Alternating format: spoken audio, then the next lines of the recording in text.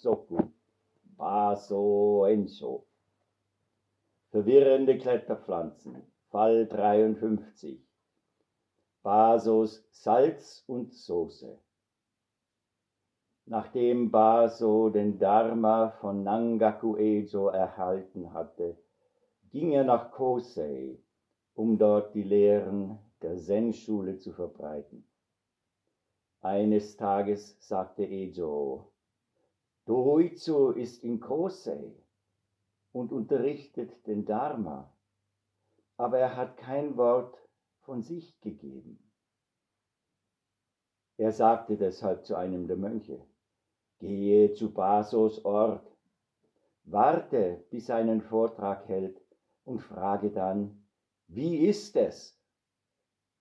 Merke dir dann, was er sagt, komm zurück und berichte mir.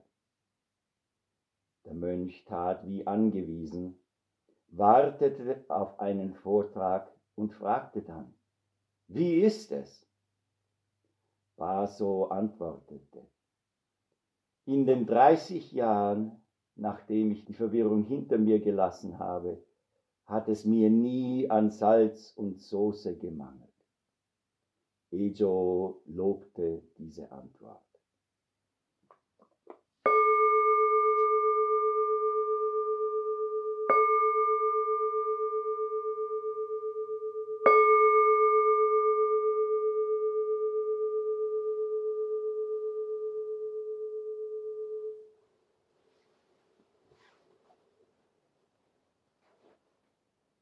Heute hören wir das letzte Teishō von diesem kurzen Sesshin, das wir hier zusammen bis jetzt miteinander verbracht haben und, wie man wirklich sagen sollte, verbringen durften. Nochmals lasst mich bitte anmerken, wie schade es ist, dass Seigaku Kigenosho, mein Dharma-Bruder, nicht hier mit uns ist und auch wie sehr wir alle durch unser Rezitieren heute in der Früh zeigen konnten, wie sehr wir ihm und seiner Mutter alles Gute und die bestmögliche Weise, diese Situation zu handhaben, wünschen. Das ist der Pfad oder der Weg des Bodhisattva, den wir hier beschreiten zusammen, dass wir uns gegenseitig der Welt und auch uns selbst Wohlwollen zukommen lassen. Sesshin manchmal erscheint wirklich extrem, aber die Möglichkeiten, die sich hier eröffnen, durch das Sitzen und durch das gemeinsame Rezitieren, die gemeinsame Handlung als ein Körper, sind wirklich sehr schwer in anderen Bereichen des Lebens zu finden. Deswegen ist Sesshin für mich immer ein Geschenk. Und ich weiß auch, manche von euch natürlich, die nehmen sich Urlaub, um zum Sesshin zu kommen. Vielleicht wollt ihr das euren Arbeitskollegen nicht erzählen, was ihr auf eurem Urlaub macht. Weil das ist alles andere als Urlaub. Wenn es ein Urlaub sein sollte, dann ist es ein Urlaub von diesem Ich Bin. I am. Ein Urlaub davon, jemand sein zu müssen oder etwas vorgeben zu wollen, zu müssen oder glauben, dass man müsste. Deswegen sind diese Tage immer Tage des Reichtums und der Fülle. Und so ist es auch in diesem Koan heute. Es ist ja ganz interessant, dass wir gestern sprachen und auch vorgestern und dass sich diese Dinge natürlich wieder zusammenknüpfen. Vom ersten zum zweiten Tag hat sich die Geschichte mit Baso, Doitsu und Nangaku-Ejo von einem Tag auf den anderen fortgesetzt. Und auch heute finden wir eine Fortsetzung davon, weil wir ja mit Nangaku-Ejo und Baso in diesem Koan zusammentreffen. Wie schon gesagt, ja, es ist ja in der Tradition, die Genro folgte und Joshu-Roshi, da wurden gewisse Dinge, die in einem japanischen Tempel sehr wichtig sind oder immer gemacht werden oder als Standard bezeichnet werden, sind nicht fortgesetzt worden. Das ist keine Kritik, sondern nur eine Feststellung. Als ich dann von der Rinzai-Tradition in die Daibosatsu-Tradition, also Ryotakuji, gekommen bin, durfte ich diese Sachen auch kennenlernen. Eine dieser, ja, sagt man, Traditionen am besten, eine dieser Traditionen ist, dass jeden Tag oder sagen wir jeden Abend wird die gesamte Linie der Nachfolgerschaft von bevor dem historischen Buddha bis in die Gegenwart, bis zur letzten Generation, die verstorben ist, wird rezitiert. Diese Rezitation nennt sich Teidai Dempo, Busso no Myogo, also die Linie der Übertragung. Und das fängt an mit den Buddhas, die vor dem historischen Buddha gelebt haben. Und so lernt man, wenn man das immer wiederholt, natürlich nicht nur die Namen kennen, sondern über viele Jahre ist es auch dann so, dass man die einzelnen Personen wirklich sehr nahe kennenlernt. Es sind 82 Generationen, die verstorben sind. Also muss man dann 82 solche Namen schon auswendig lernen.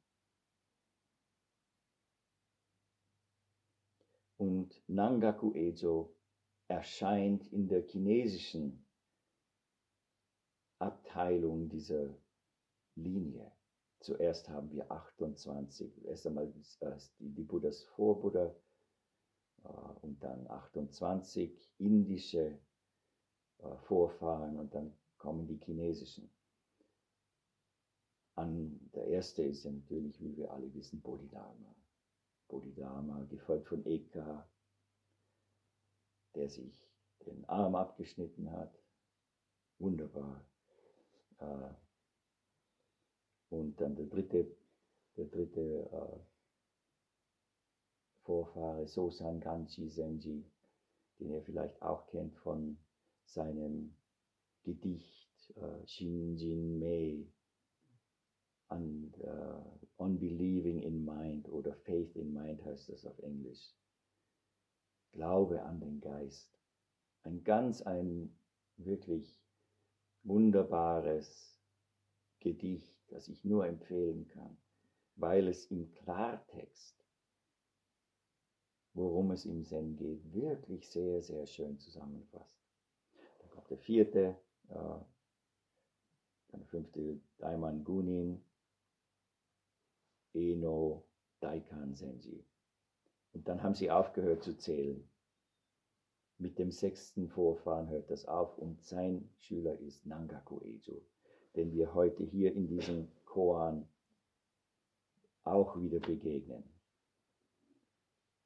Nangaku-Ejo hat von 677 bis 744 gelebt. In dieser Sammlung, dem Shumon Kattoshu, Verwirrende Kletterpflanzen, kommt er in 5 Fällen vor. Was wir wissen, wieder aus dem Keto Dentoroku, das sind diese Biografien, die im 12. Jahrhundert verfasst wurden, wurde er in Kinshu, das in der heutigen Shandong-Provinz liegt, geboren. Sein Familienname war Du. Er verließ sein Haus, sein Zuhause, als er 15 Jahre war, um Vinaya zu studieren. Damals in China war der Buddhismus schon seit einiger Zeit da, aber es war viel scholastischer Buddhismus dort. Man könnte fast sagen akademischer Buddhismus oder ein Buddhismus, der sich auf das Studium der Vinaya in diesem Falle, der Lebensregeln bezieht. Es wurden auch viele Sutras natürlich gebracht, wie ich gestern versucht habe zu erklären, wie die dann transliteriert wurden in das Chinesische. Und die wurden dort auch sehr intensiv studiert. Und Nangaku Ezo ging zu so einem Meister, der Vinaya lehrte. Über Umwege kam er dann zu Daikan Eno Senji, dem 6. Vorfahren, als Schüler.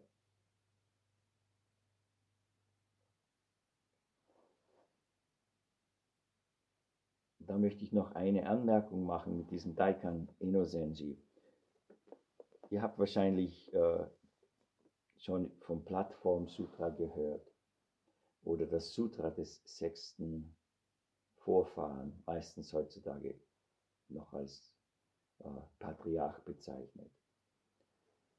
Ich benutze das Wort Patriarch nicht gerne, sondern ich versuche es durch das Wort Vorfahre zu ersetzen, weil es ja den falschen Eindruck erweckt, dass Zen eine männliche Angelegenheit ist, was natürlich nicht der Fall ist. Es sollte eine gleichwertige Linie der weiblichen Vorfahren und Zen-Meisterinnen geben. Aber leider ist das noch nicht so. Aber jetzt, zumindest in diesem Leben, in dieser Zeit, in der wir leben, gibt es doch auch mehr und mehr weibliche Zen-Meister. Also dieser 6. Vorfahre war ja nicht besonders glücklich, als er aufwuchs. Weil sein Vater starb, musste er seiner Mutter helfen und hat Holz gesammelt und auf den Markt gebracht. Und wie es halt so war, wenn man viel arbeiten muss als Kind, dann kann man nicht in die Schule gehen und dann kann man auch nicht schreiben und lesen lernen. Also Eno konnte weder schreiben noch lesen. Aber eines Tages, als er auf den Marktplatz ging, hörte er einen Teil des Diamantsutras rezitiert. O Mujo so Mujo Goshin. Man soll den Geist erwecken, der an nichts anhaftet. Und hier kommt das Interessante, warum ich das sage. Es ist wirklich unverständlich, wie einer, der nicht lesen und schreiben kann, Zeichen ausgesprochen hört, die wirklich nichts bedeuten, außer man schaut sie an und studiert sie und dann trotzdem aus diesem erwachen kann. Es ist sehr unwahrscheinlich. Wahrscheinlich hatte Daikan Eno Intuition, aber technisch gesehen oder mechanisch ist das einfach nicht möglich. Und das ist gut, dass wir das wissen, weil es lehrt uns, dass viele der Zen-Geschichten Geschichten sind, die nicht unbedingt der Wahrheit entsprechen. Und das hilft uns dann auch zu verstehen, dass das Zen, das wir üben wollen, nicht das Zen von Daikan Eno ist. Nicht das Zen, das mit irgendwelchen Wundern verbunden ist, sondern ein bodenständiges, lebendiges Zen, das sich genau hier und jetzt abspielt. Und wenn wir über diese Fälle reden, einen Vortrag halten, dann ist das auch nur dazu da, um es wieder zum Leben zu erwecken. Zum Leben durch uns, zum Leben in uns und, wenn wir das alle zusammen machen, auch zum Leben in der Gesellschaft. Also das war der Nangaku Eijo, ist ein direkter Nachkomme von Daikan Eno Senji. Und Nangaku Eijo hatte nur einen Dharma-Nachfolger. Und das ist der berühmte Baso Doitsu. Baso Doitsu oder Matsu Daoi auf Chinesisch lebte von 709 bis 788. Er kommt in 12 Fällen in diesem Shumon Kattōshū, in den verwirrenden Kletterpflanzen vor. Er wurde in Kanshu, was in der heutigen Provinz Sichuan liegt, geboren. Sein Familienname war Ma. Und das Interessante ist ja, dass diese 4 Zeichen, die seinen Namen ausmachen, Baso, Doitsu. Das Ba ist das gleiche Zeichen, das im Chinesischen als Ma ausgesprochen wird. Und So ist Vorfahre. Also ist es der Vorfahre Ma. Und der Familienname, das geht jetzt auch auf unseren ersten Tag zurück hier mit dem Teishō. Der Familienname Ma heißt, come on, Pferd bitte, heißt Pferd. Pferd, also Baso ist unser Vorfahre. Das kann ich heute nicht machen mit meinem. Danke. Pferd. Und Doitsu heißt eins mit dem Weg. Das war sein Dharma-Name. Mein Pferd funktioniert nicht, aber überall habe ich schon hingespuckt.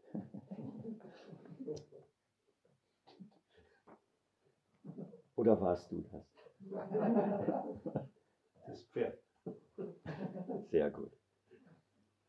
Er kommt in 12 Fällen vor in diesem Shumon Kattōshū, wie ich sagte. Und hier wir finden in dem Keto Dentoroku eine Beschreibung, wie Baso Doitsu ausgesehen hatte.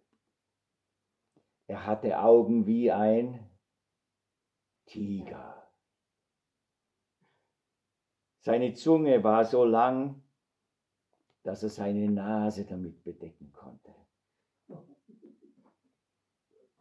Und auf seinen Füßen, auf den Fußsohlen, befanden sich radförmige Geburtsmale. Und er schritt durchs Leben wie ein Stier. Scheint schon sehr imposante Person gewesen zu sein, Baso. Er war auch sehr intelligent. Er schloss die allgemeine Schule bereits im Alter von 9 Jahren ab und ging dann, um im Kloster zu studieren.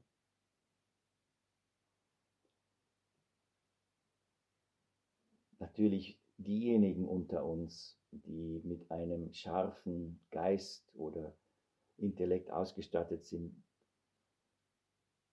haben manchmal Schwierigkeiten mit der Zen-Praxis, weil so vieles durch das Denken verstanden werden möchte. Und so war das auch mit Baso. Er hat sehr vieles gelernt, aber dann hat er zum Zazen gefunden. Und jetzt kehren wir zu der Geschichte zurück, die auch als Fall 139 in diesem Shumon Kattōshū zu finden ist. Die Begegnung zwischen Nangaku Eijo und Baso Doitsu, wo Baso in seiner Hütte saß und Zazen machte. Ich habe den ersten Teil davon schon erzählt, wie Nangaku dann diesen Ziegel, den Dachziegel aufhob und begann an einem Stein zu reiben.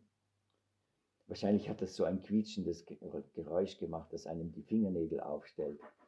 Und deswegen kam Baso aus seiner Hütte und hat wahrscheinlich nicht sehr freundlich gefragt, was machst du denn? Und Nangaku erklärte eben, dass, ja, ich versuche aus diesem Dachziegel einen Spiegel zu machen. Und Baso antwortete, ja, bist deppert, gell? Da kann man doch aus einem Ziegel keinen Spiegel machen. Nangaku sagte dann, wie kannst du ein Buddha werden durch das Sitzen im Zazen?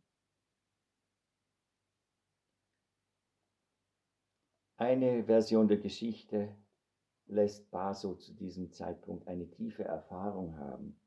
Andere gehen weiter ohne diese Erfahrung und berichten, dass Baso fragte, ja, weil er war wirklich zutiefst ernst, zutiefst diesem Weg gewidmet. Und er fragte dann, ja, was soll ich dann tun? Und Nangaku setzte seine Unterweisung fort. Er sagte, es ist, als ob man auf einem Ochsenwagen fährt. Wenn der Wagen sich nicht bewegt, schlägst du den Wagen oder den Ochsen? Baso konnte nicht antworten. Deswegen in seiner Güte setzte Nangaku fort und sagte, übst du Sitzmeditation?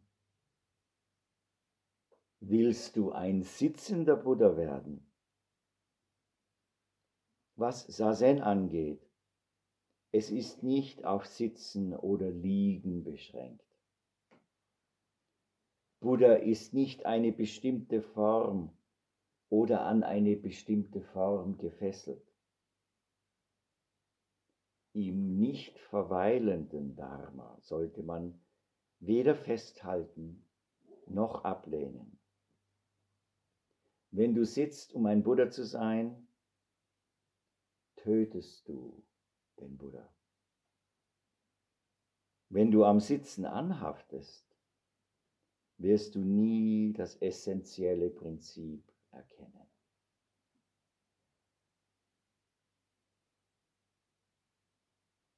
Nachdem diese Geschichte hier endet, ist das jetzt der Zeitpunkt, wo Baso sich fühlte, als habe er von der feinsten Ghee-Butter gekostet.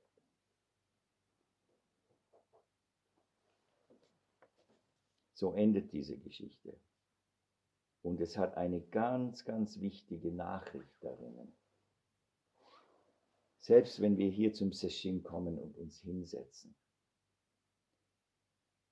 darf das nicht zu einem Behälter werden, von dem wir nicht, was wir lernen, mitnehmen können. Ich kann das nur machen, wenn ich sitze. Ist keine sehr gute oder sehr flexible Weise, etwas vom Sesshin mitzunehmen. Sesshin als Form ist auch ein Inhalt, aber dieses Prinzip und die Funktion, die dem Ganzen unterliegt, ist, worum wir uns hier bemühen. Das zu sehen, das zu lernen und das zu üben, sodass wir es in unser tägliches Leben mitnehmen können. Buddha ist an keine Form gebunden, aber alle Formen haben Buddha-Natur.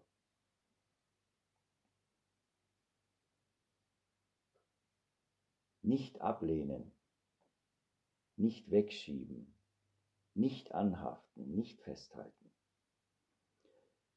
Und diese Anhaftung ist ja etwas, das im Buddhismus, worüber immer gesprochen wird.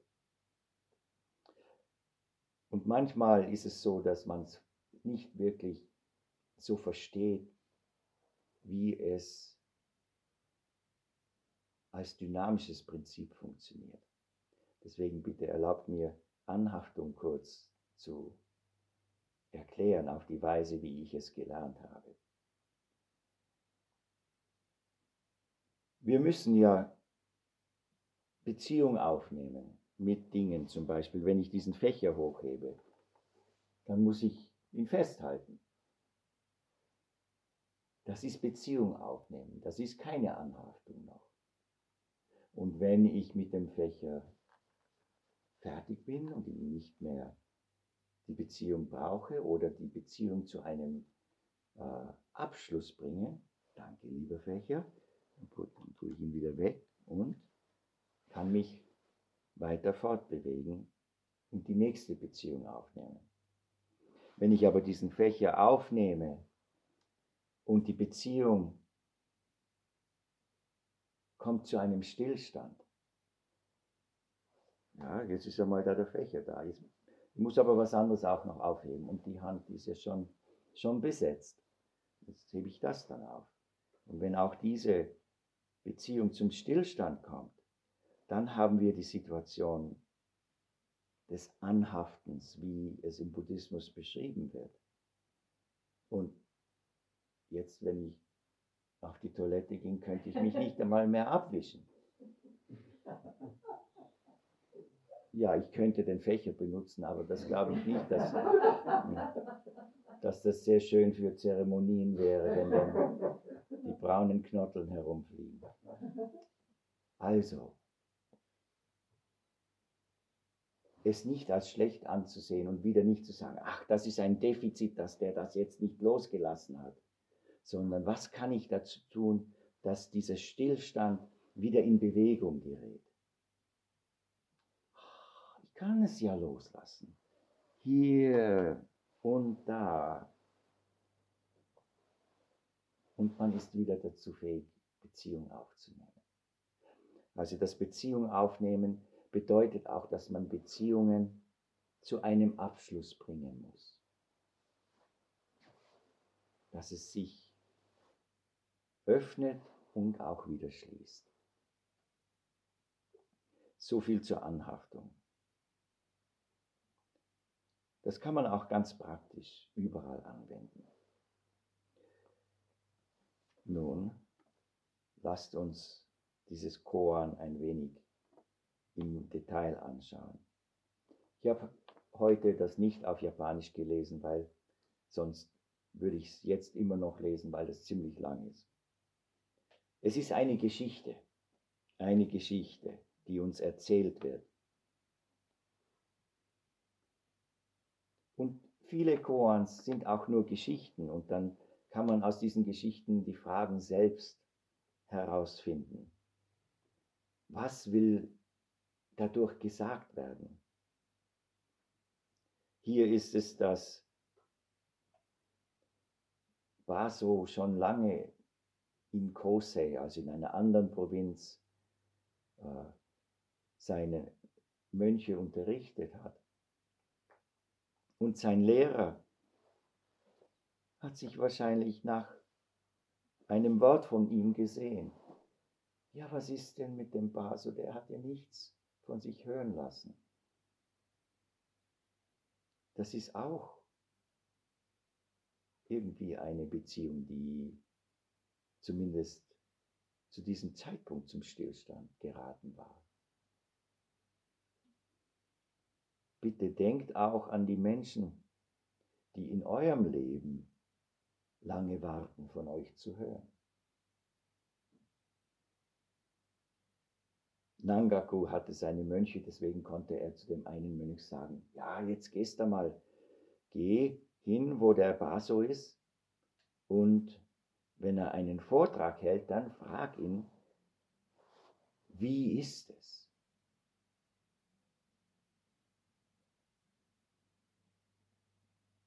Und das passiert dann, der Mönch geht und wartet und ein Vortrag wird gegeben und nach dem Vortrag fragt der Mönch, wie ist es?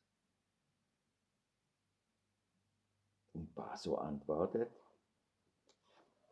in den 30 Jahren, nachdem ich die Verwirrung hinter mir gelassen habe, hat es mir nie an Salz und Soße gemangelt.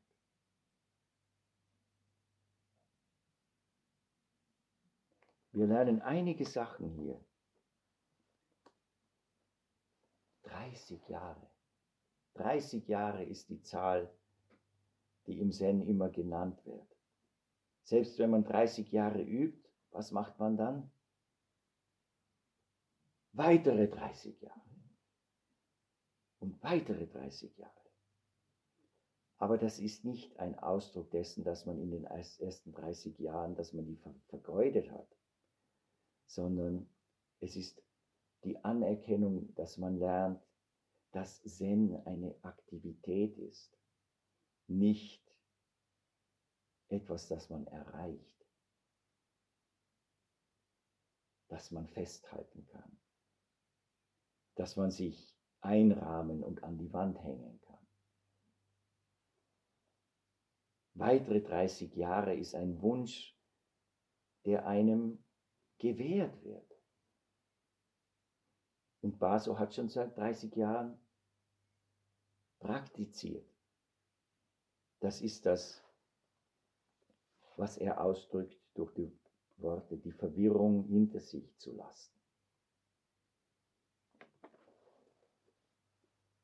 Und das heißt nicht unbedingt, dass er von dem Zeitpunkt aus diese Zeit zählt, wo er erwacht ist. Es ist die Praxis selbst schon, dass wir diese Verwirrung hinter uns lassen. Wie ich bereits mehrmals gesagt habe und wie ich es wiederholen möchte, die Funktion und das Prinzip, auf welchem diese Praxis beruht, das uns davon befreit, von den Inhalten unseres Denkens, unseres Fühlens, unserer Angst, unserer Hoffnung frei werden zu können.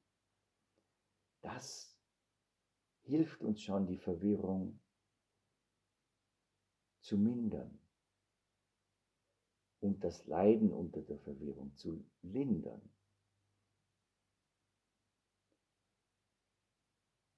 Auch wenn das jetzt eine Wiederholung ist für manche, weil ich das vielleicht im Doksang gesagt habe. Diese Geschichte von dem Zen-Schüler, der zu seiner Meisterin kommt und sagt, Meister, Meister, ihr habt jetzt schon seit so vielen Jahrzehnten Zen geübt. Nach wie vielen Jahren der Praxis habt ihr aufgehört zu leiden? Und die Meisterin schaut ihn an und sagt,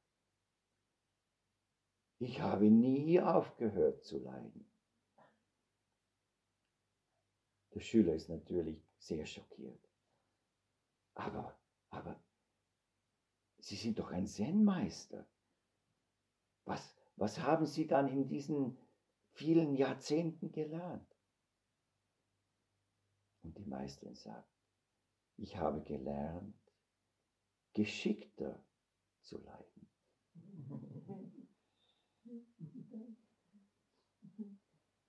Auf Englisch sagt man, I've learned to suffer more skillfully.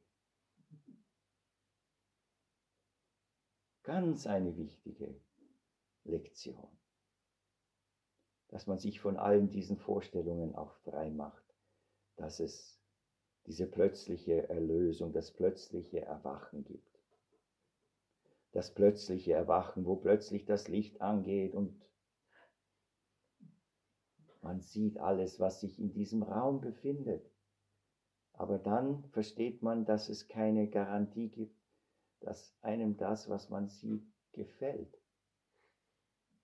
Da ist vielleicht ein Haufen gebrauchter Unterhosen, die sich so im Dunkeln über viele Jahrzehnte angesammelt haben.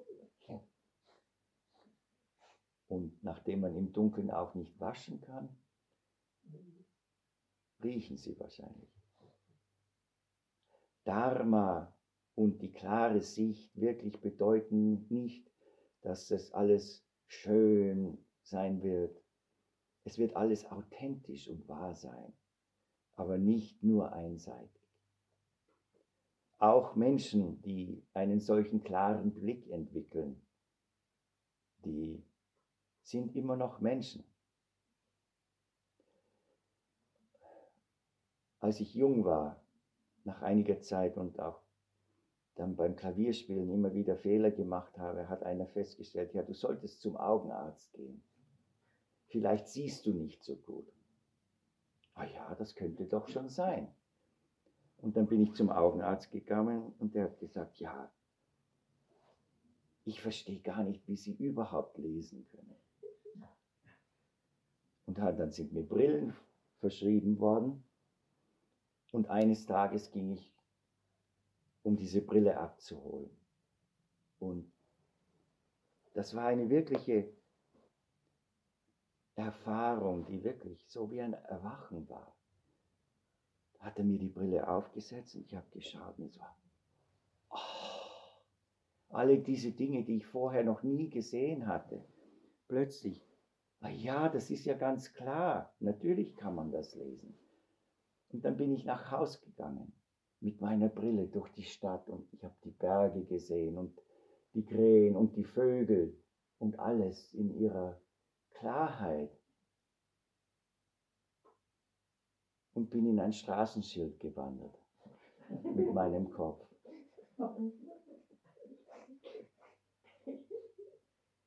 Auf dem Schild stand noch drauf, Vorsicht.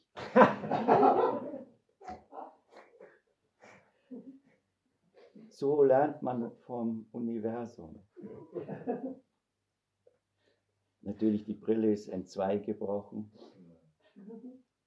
und ich musste wieder zurückgehen. Natürlich ging ich nicht an diesem Tag, weil wenn man in so ein Straßenschild rennt, in diesen Metallpfahl, kriegt man da eine ziemlich große Beule und hat ein Kopfweh. Das kann man jetzt auf Dharma natürlich übertragen. Selbst wenn man ganz klar im Dharma sieht, bedeutet das nicht, dass man nicht vom Weg abkommt oder dass man nicht der Menschlichkeit unterworfen ist. Deswegen sind diese 30 Jahre da. Und noch einmal 30 Jahre und noch einmal 30 Jahre. Und da werden wir lange leben. Wer weiß. Ja.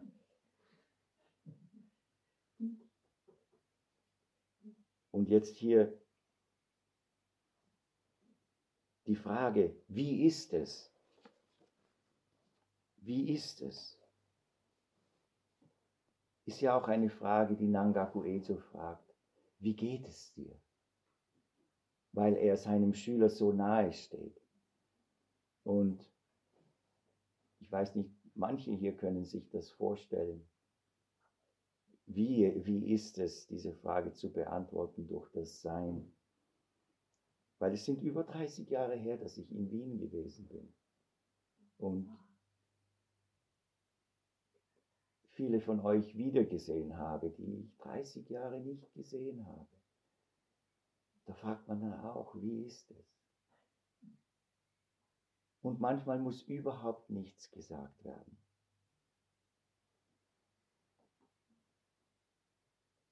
Hier gibt Baso eine Antwort. In diesen 30 Jahren hat es mir nie an Salz und Soße gefehlt. Wenn man das nicht im Zen-Kontext sieht, dann denkt man sich, ach so ein Trottel, was der für eine blöde Antwort gibt. Aber im Zen, dieser Ausdruck, es hat mir nie an Salz und Soße gefehlt, bedeutet das, in diesen 30 Jahren seiner Praxis hat Baso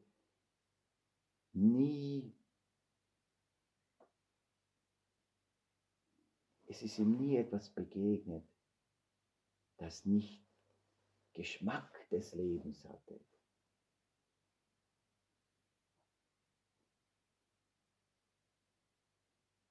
Das fad geschmeckt hat, das nicht interessant gewesen wäre. Auch Genro Osho hat es immer wieder gesagt. Wenn man praktiziert und sich das alles öffnet, dann wird es nie langweilig. Und selbst einen Geschmack, den man schon kennt, ist jedes Mal neu. Jedes Mal neu und frisch. Es hat mir nie an Salz und Soße gefehlt. Im Buddhismus sagt man ja auch das Folgende: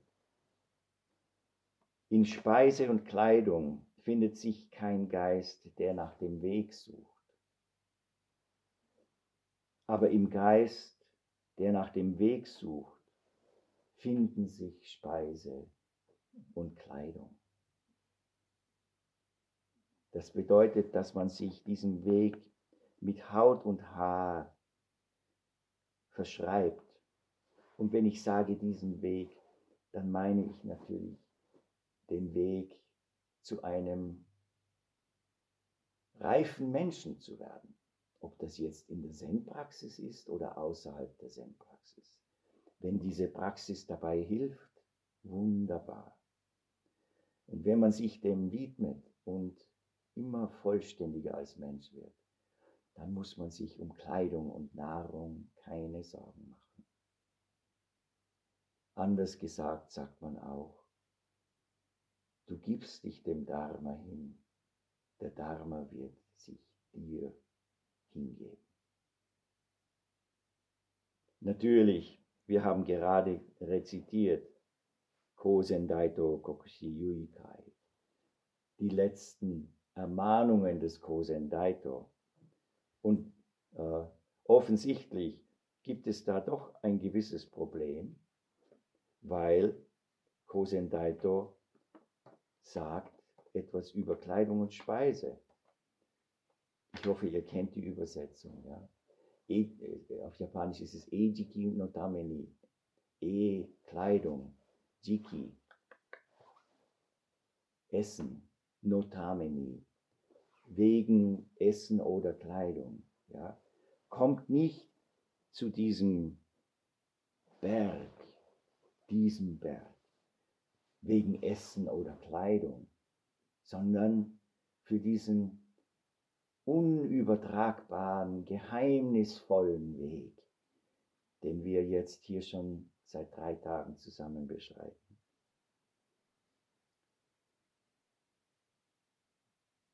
Salz und Soße oder Zucker und Schokolade. Es gibt verschiedene Menschen und verschiedene Geschmäcker. Aber die Substanz des Lebens, das authentisch und voll gelebt wird, ist dieses sich hingeben mehr als wert.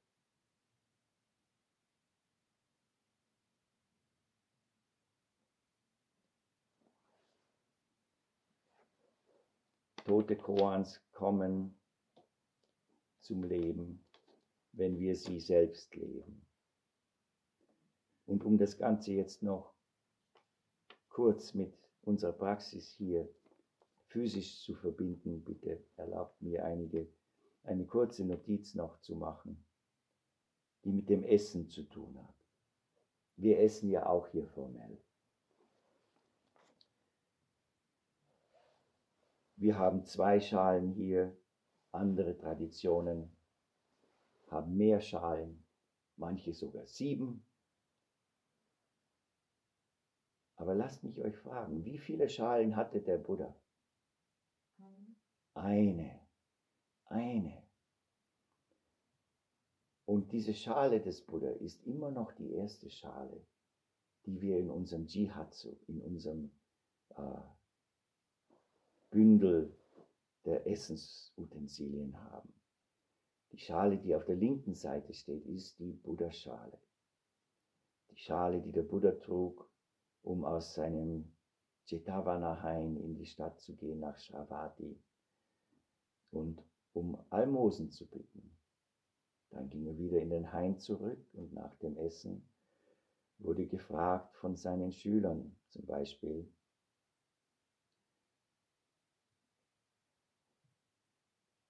Shubodai, Subhuti, fragte ihn. Und daraus entstand das Diamantsutra. diese Schale, die auf der linken Seite steht, ist die Schale, die immer zuerst aufgehoben wird, wenn wir essen. Deswegen wird sie auch als erstes serviert. Und wenn wir zu essen beginnen mit dem Teishō,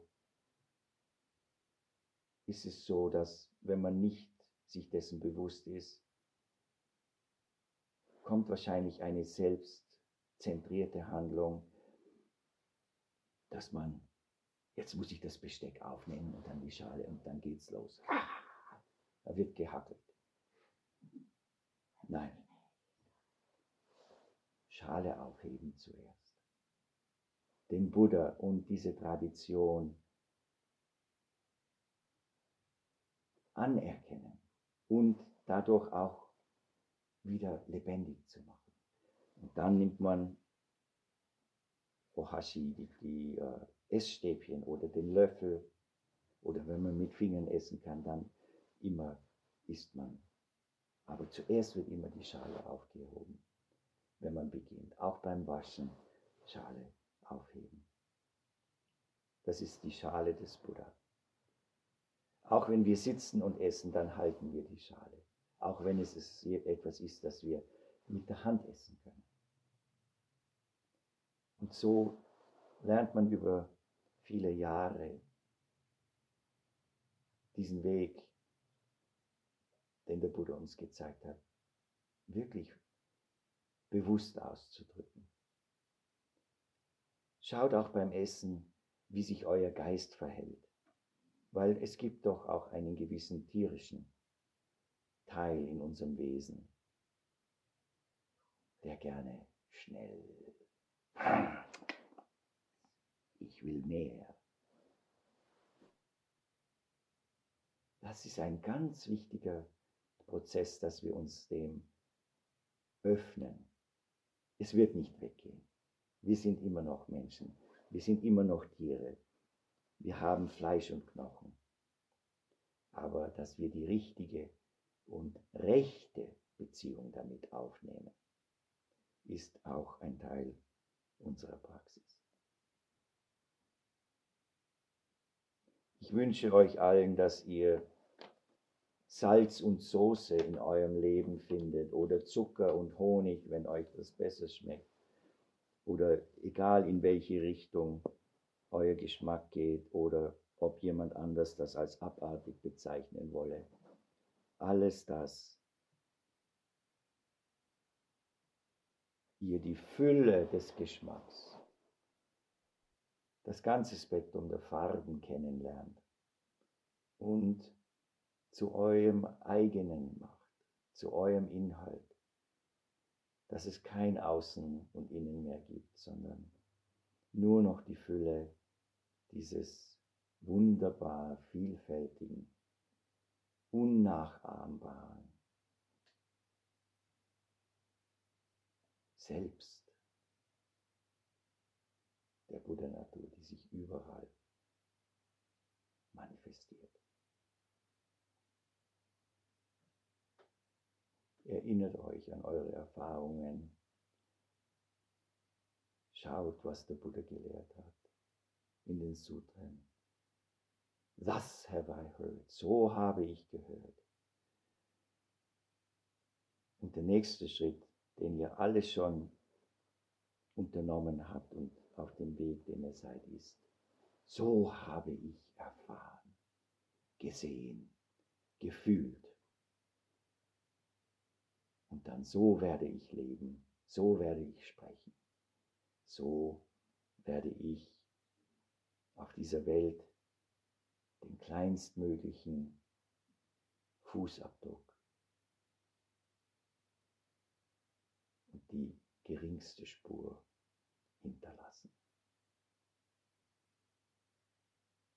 Nochmals vielen Dank an Genrose und Teishō, an Kigen Osho und euch